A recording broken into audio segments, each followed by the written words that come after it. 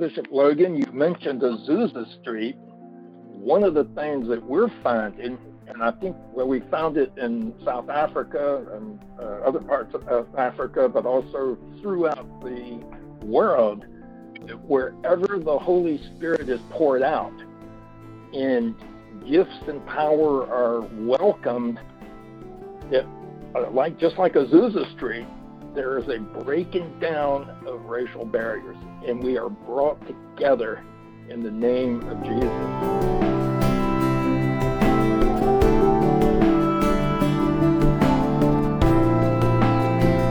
This is Charisma Connection. I'm Chris Johnson. Not so long ago on this program, I had the privilege of having Dr. Brad Long with us from the Presbyterian-Reformed Ministries International, or PRMI for short.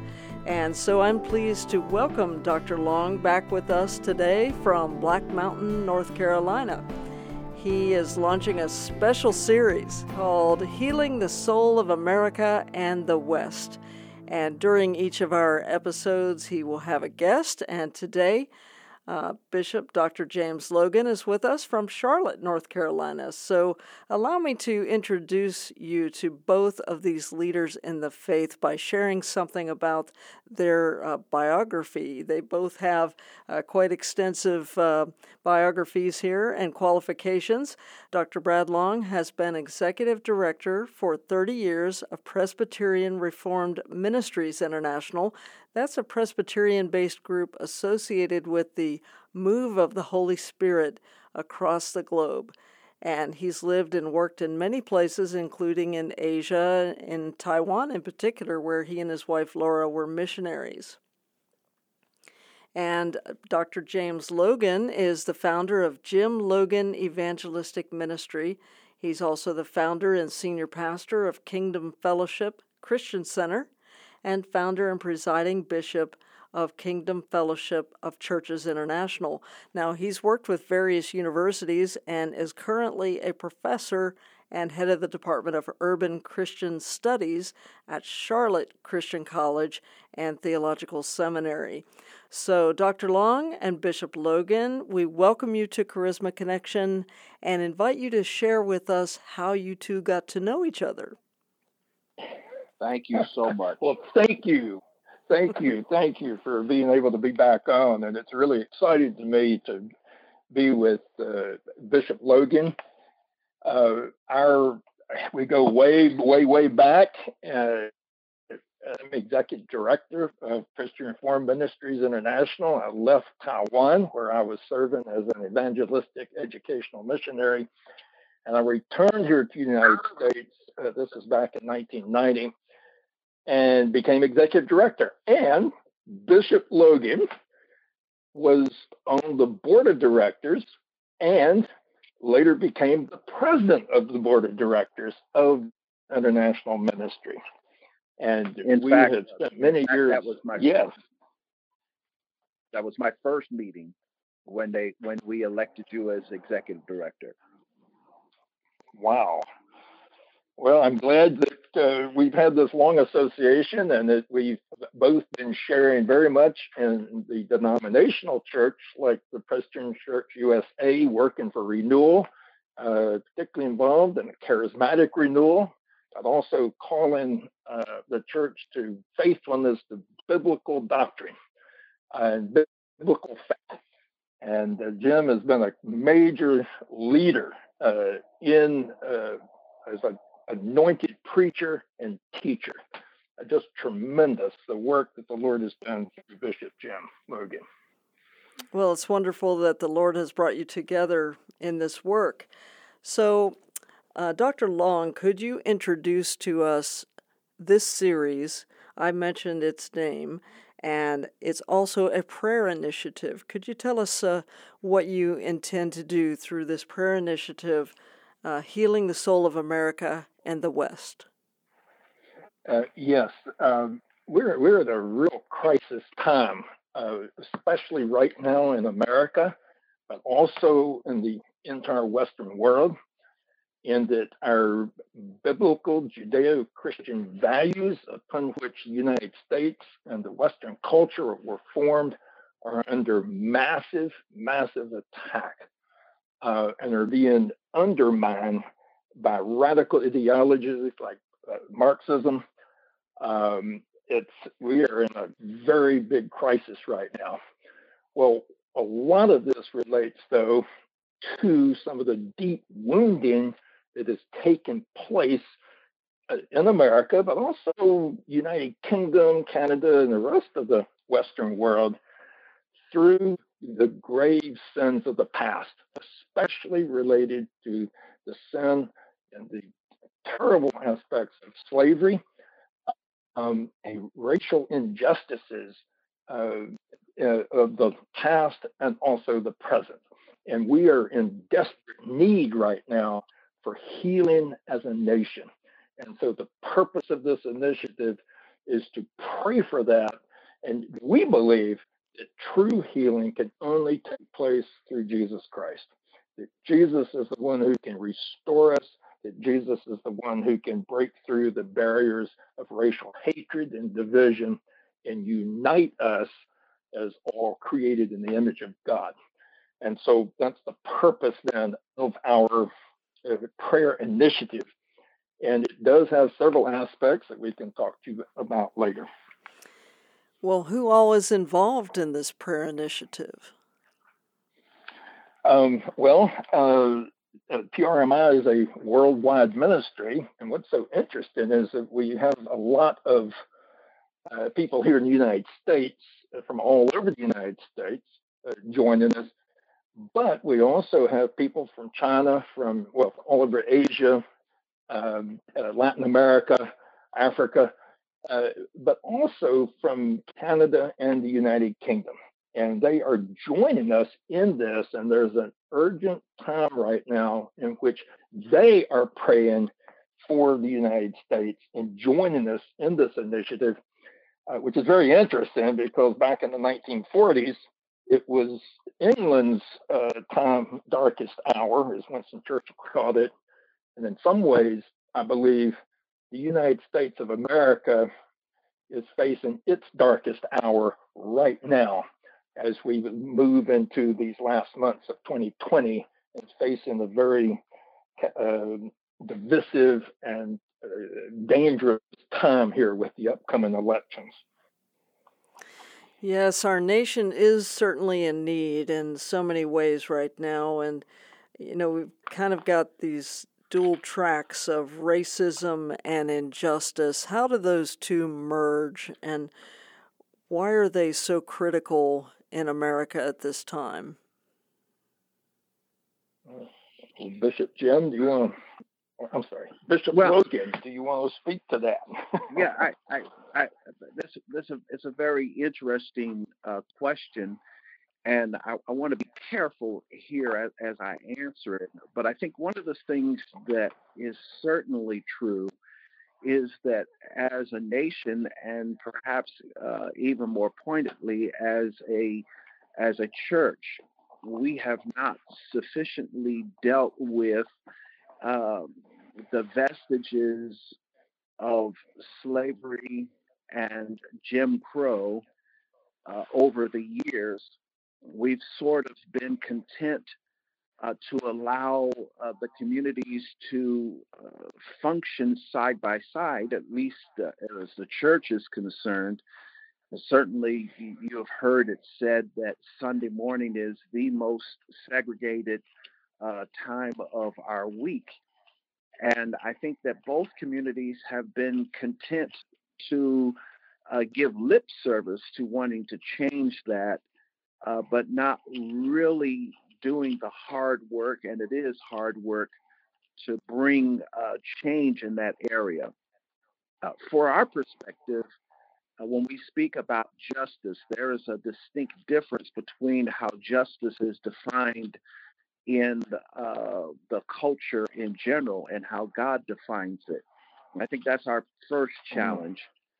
And then our second challenge, as far as the church is concerned in particular, is, as Jesus put it in his high priestly prayer, that we would all be one, even as he and the Father are one. And what exactly does that mean? How is that walked out?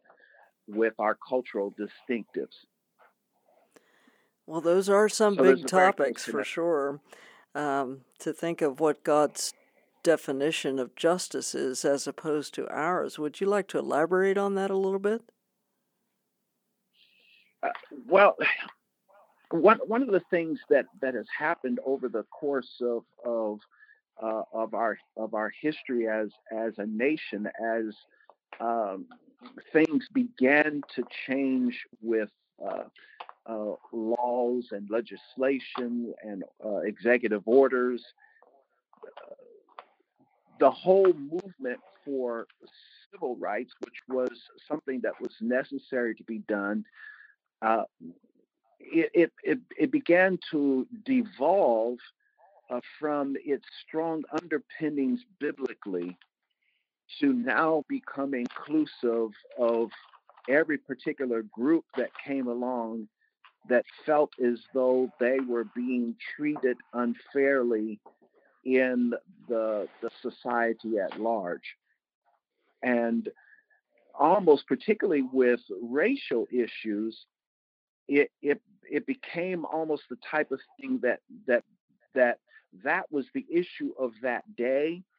And now we're moving on to more pressing issues that sort of piggybacked on an issue that had yet to be completely resolved.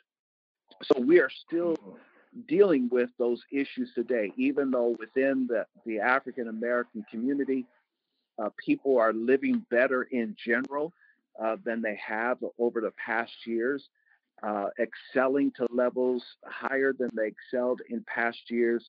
But there is still very much a very real issue as it relates to God's justice that is predicated on His word, not predicated on what a media or a society in general defines, or even law defines as just. There's probably been volumes written on this, so there's no way I can do that in a short period of time. I knew I threw that question at you there. Yeah. Well, Bishop Logan, let me just add that I think the difference between social justice and biblical justice is seen in Martin Luther King Jr.'s "I Have a Dream" speech of 1963. Where he bases the call for justice and equality on the founding principles that all men are created equal with inalienable rights, but also that we're all created in the image of God. He also calls us to move beyond race to character, and calls for true unity and liberty based on these profound biblical principles.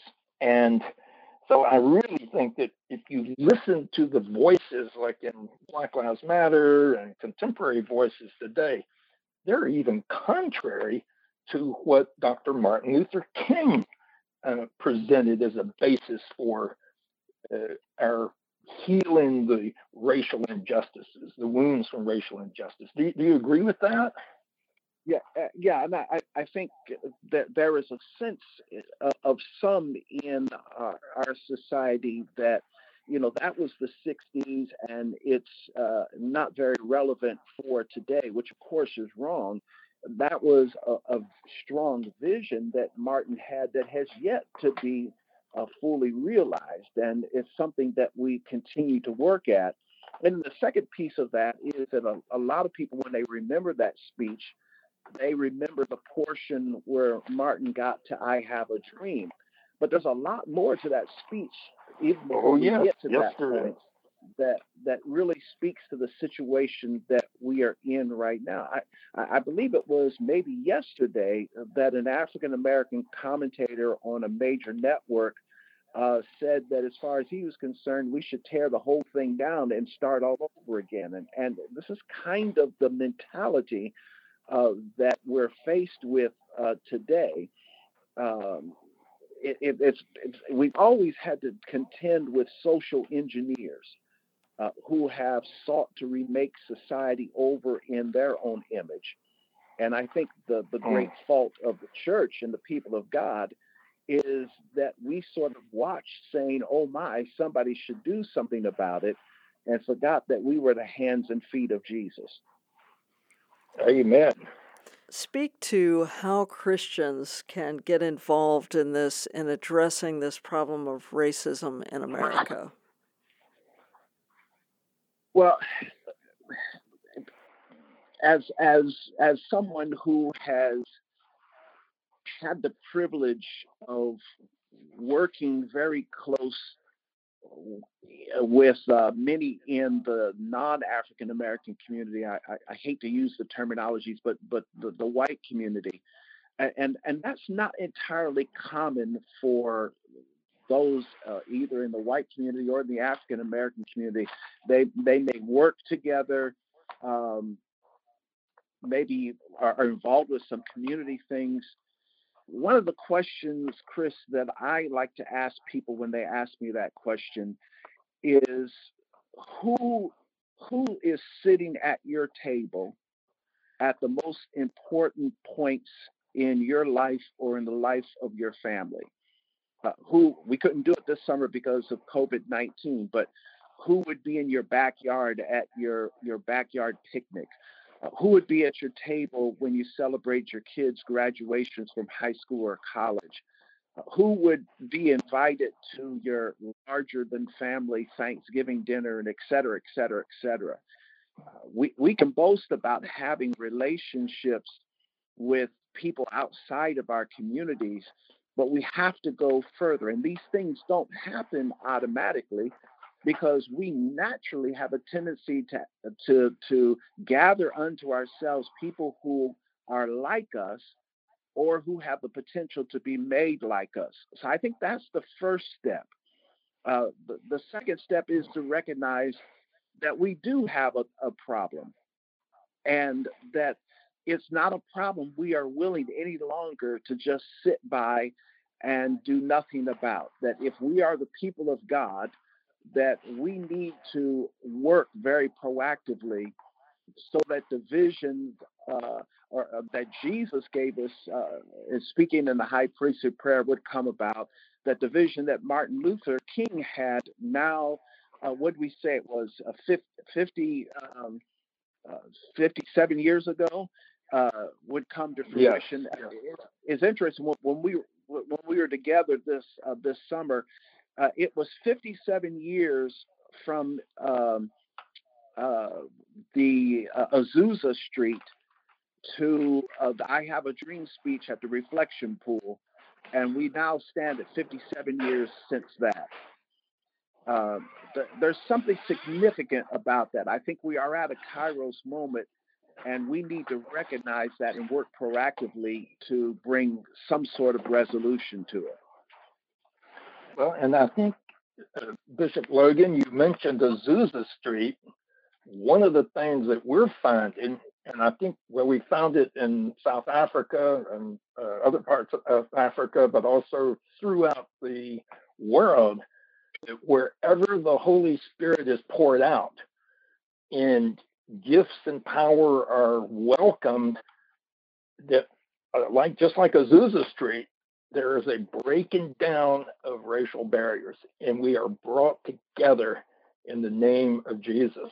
And we become, this is the most exciting thing that I'm seeing happening around the world, and that the real forefront of healing of the racial wounding, but also breaking down those barriers, is the move of the Holy Spirit.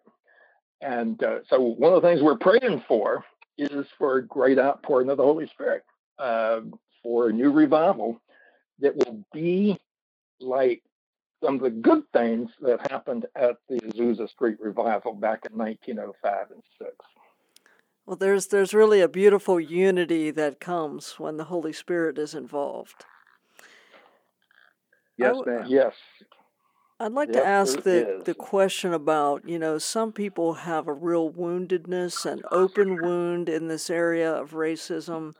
And when that happens, there are people who come in and take advantage of that weakness. Do you see that today around the racism protests? Well, yes, I do. And I think it has to be pointed out that probably the greatest example that we have of that is with Black Lives Matters. I think that everyone can agree that Black lives matter, just like other lives matter. What we did not understand is that there was a hidden, well, actually it wasn't very hidden. It was right out in the open, but we didn't see it. There was an agenda of those who promoted the Black Lives Matters movement or organization. Now that is beginning to be unmasked. The Marxism, the witchcraft that's involved with that, and well-intentioned believers in particular are aghast to discover what was behind it. But it started with a genuine issue that well-meaning people, I think, can all agree with. And some people got drawn into this from all sides because of a sense of, well, listen, I don't want to be in the category of saying that Black lives don't matter. Of course they matter. So of course I'm in favor of this. And so what happens is that well-intentioned people get deceived because of the wounding that is there. I mean, who wants to be labeled a racist or a sexist or a colorist or nobody wants to be labeled that way, particularly if they can't think of anything that they have done that would put them in that particular category. And I think we have to be much more discerning than that. Yes. So is it your view that Christians should not be engaging in anything that relates to the Black Lives Matter organization? As it relates to the organization, I believe that Christians should run, not walk, to the closest door. There you go.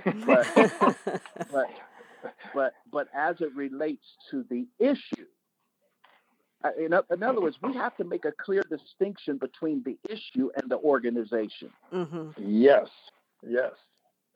As it relates to the issue, we need to make that a priority. Yes. Well, I would like to share one other thing as how Bishop Logan and I have personally experienced some of this healing that's possible in the name of Jesus as a word of hope that we really need to pray into. You see, I'm the great grandson of slave owners. In fact, my family, the Bradford family, used to own thousands upon thousands of acres around Charlotte, North Carolina, Mecklenburg County. And my mother even remembers these slave cabins. What's that? I said, and Cabarrus County. And Cabarrus County, Cabarrus County and Mecklenburg County. And that was all my family land. And my family, my mother remembers the slave cabins, and we well over 100 slaves that lived on our land. Now, the good thing is that my great grandfather, with abolition, gave our African slave families each pieces of land, large pieces of land, and they live on that land today. In fact, many took our name Bradford. But this always bothered me. And here, what do I do with the sin of my ancestors? Because it was a sin. Well, we had an extraordinary experience. Bishop Logan invited me with an African evangelist from Uganda named Peterson Sozi to come to his congregation. I think that was at South Tryon, wasn't it? Bishop Yeah, Jim? so we were still called South Tryon at that time. Yes. South Tryon. And as we're praying for breakthroughs, there's a sense that there's almost a demonic stronghold blocking the church. And so, long story short, all of a sudden I'm getting guidance from the Lord to say, ask them where this property is located, where this church is located. And when they told me, all of a sudden I realized that, wait a minute, this was on my family's land. And suddenly the Lord is telling me, he said, wait a minute, you need to confess to these African-American brothers and sisters that, your ancestors were slave owners, and some of them may well have been the ancestors of our family's slaves. Well, as I did, there was this extraordinary experience of the Holy Spirit moving on me, but also on Bishop Logan and the other members of the congregation. And next thing we know, I'm having to deal with this. I'm confessing it, and they're confessing. Some of them confessing their hatred of white people, confessing their anger and bitterness about all this. And next thing we know, we have this move of God in which Jesus is really working, and we're able to forgive each other. And here we have this African evangelist with no taint of slavery in him, and he's laying hands on both of us and praying and weeping as we weep together. And I believe that's a model of what Jesus can do to really heal the deep, deep, deep wounding that is still in many of us, both African-American people, but also us white people. The sin wounds both the one who committed it, but also the one that they're sinned against. And so there needs to be healing both of the white community, but also the black community. That's a very powerful Amazing story. Time. Thank you for sharing that. It seems like the Holy Spirit was just putting your steps in place as you got acquainted with Bishop Logan and then was invited to his church that particular day. Yeah, it was amazing. And both Bishop Logan, Bishop, you can speak for yourself, but we've also, that didn't automatically solve everything. We've still had to pray for forgiveness and work together in this.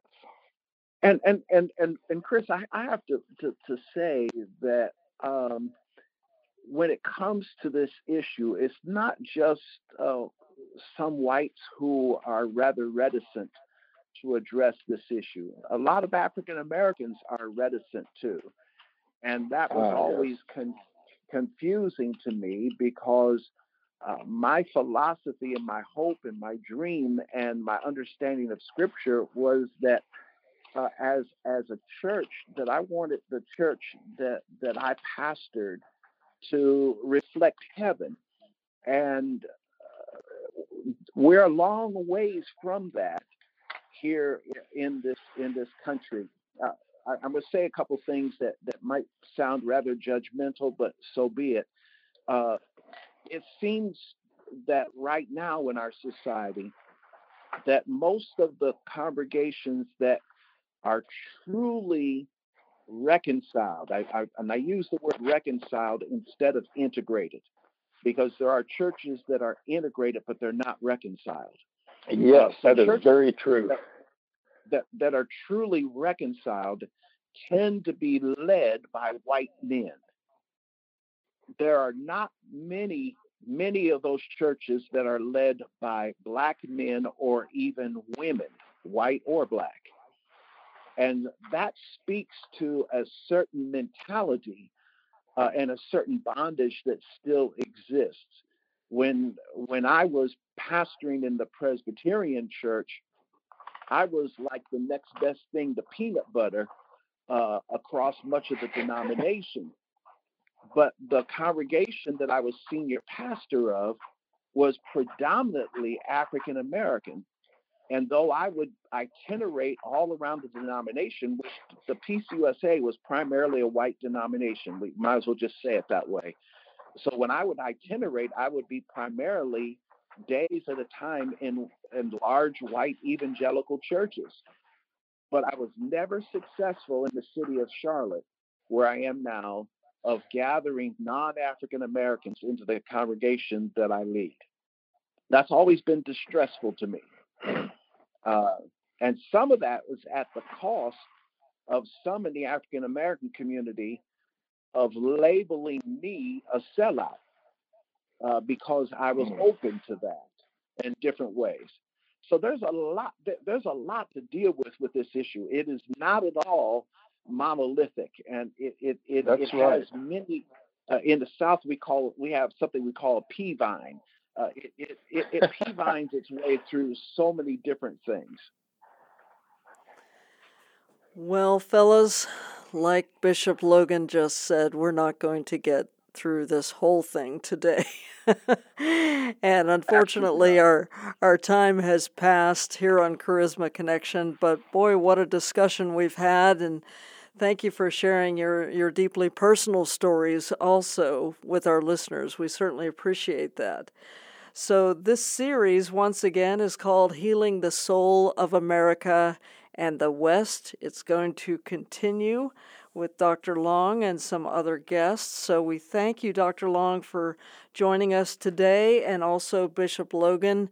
We certainly appreciate all that you have brought to our discussion today. Thank you. Thank you so much. And would you like to point people to your website, Dr. Long? Yes, just www.prmi.org.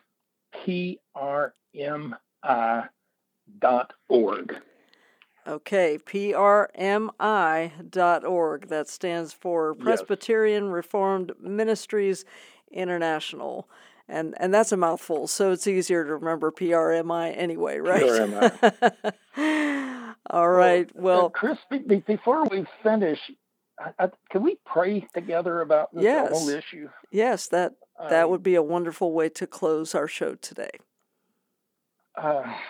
Lord Jesus, we come to you with broken hearts that here almost 100, how many years is it since the abolition of slavery? How many years is it since the 1964 Civil Rights Act?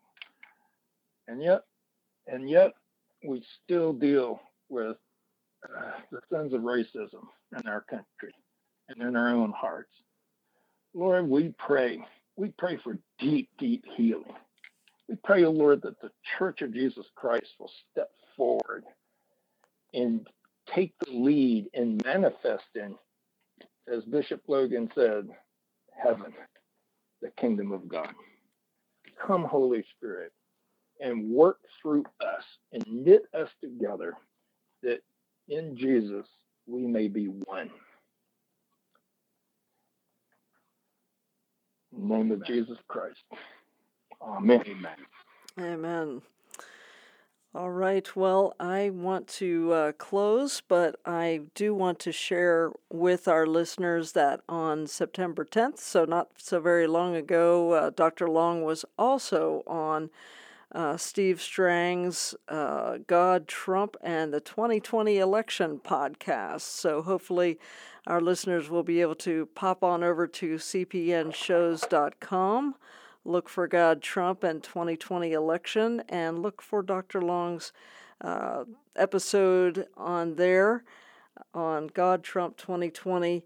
And we thank you both for being with us today. It's been such a delight to speak to you and just really take in these stories and ponder what you have to say on this difficult issue of racism. Thank you so much. Thank you. I'm Chris Johnson. You've been listening to Charisma Connection. And as I mentioned, please wander over to cpnshows.com and check out some of our new podcasts, along with Strang Report, Green Lines, and God, Trump, and the 2020 Election. On behalf of producer Ania today, I thank you for joining us here on Charisma Connection. This has been a production of the Charisma Podcast Network. Steve and Joy Strang are the founders and owners of CPN. Dr. Steve Green is the executive producer of the Charisma Podcast Network. We intend to honor God with every podcast and remain thankful to our advertisers and supporters who make these podcasts possible.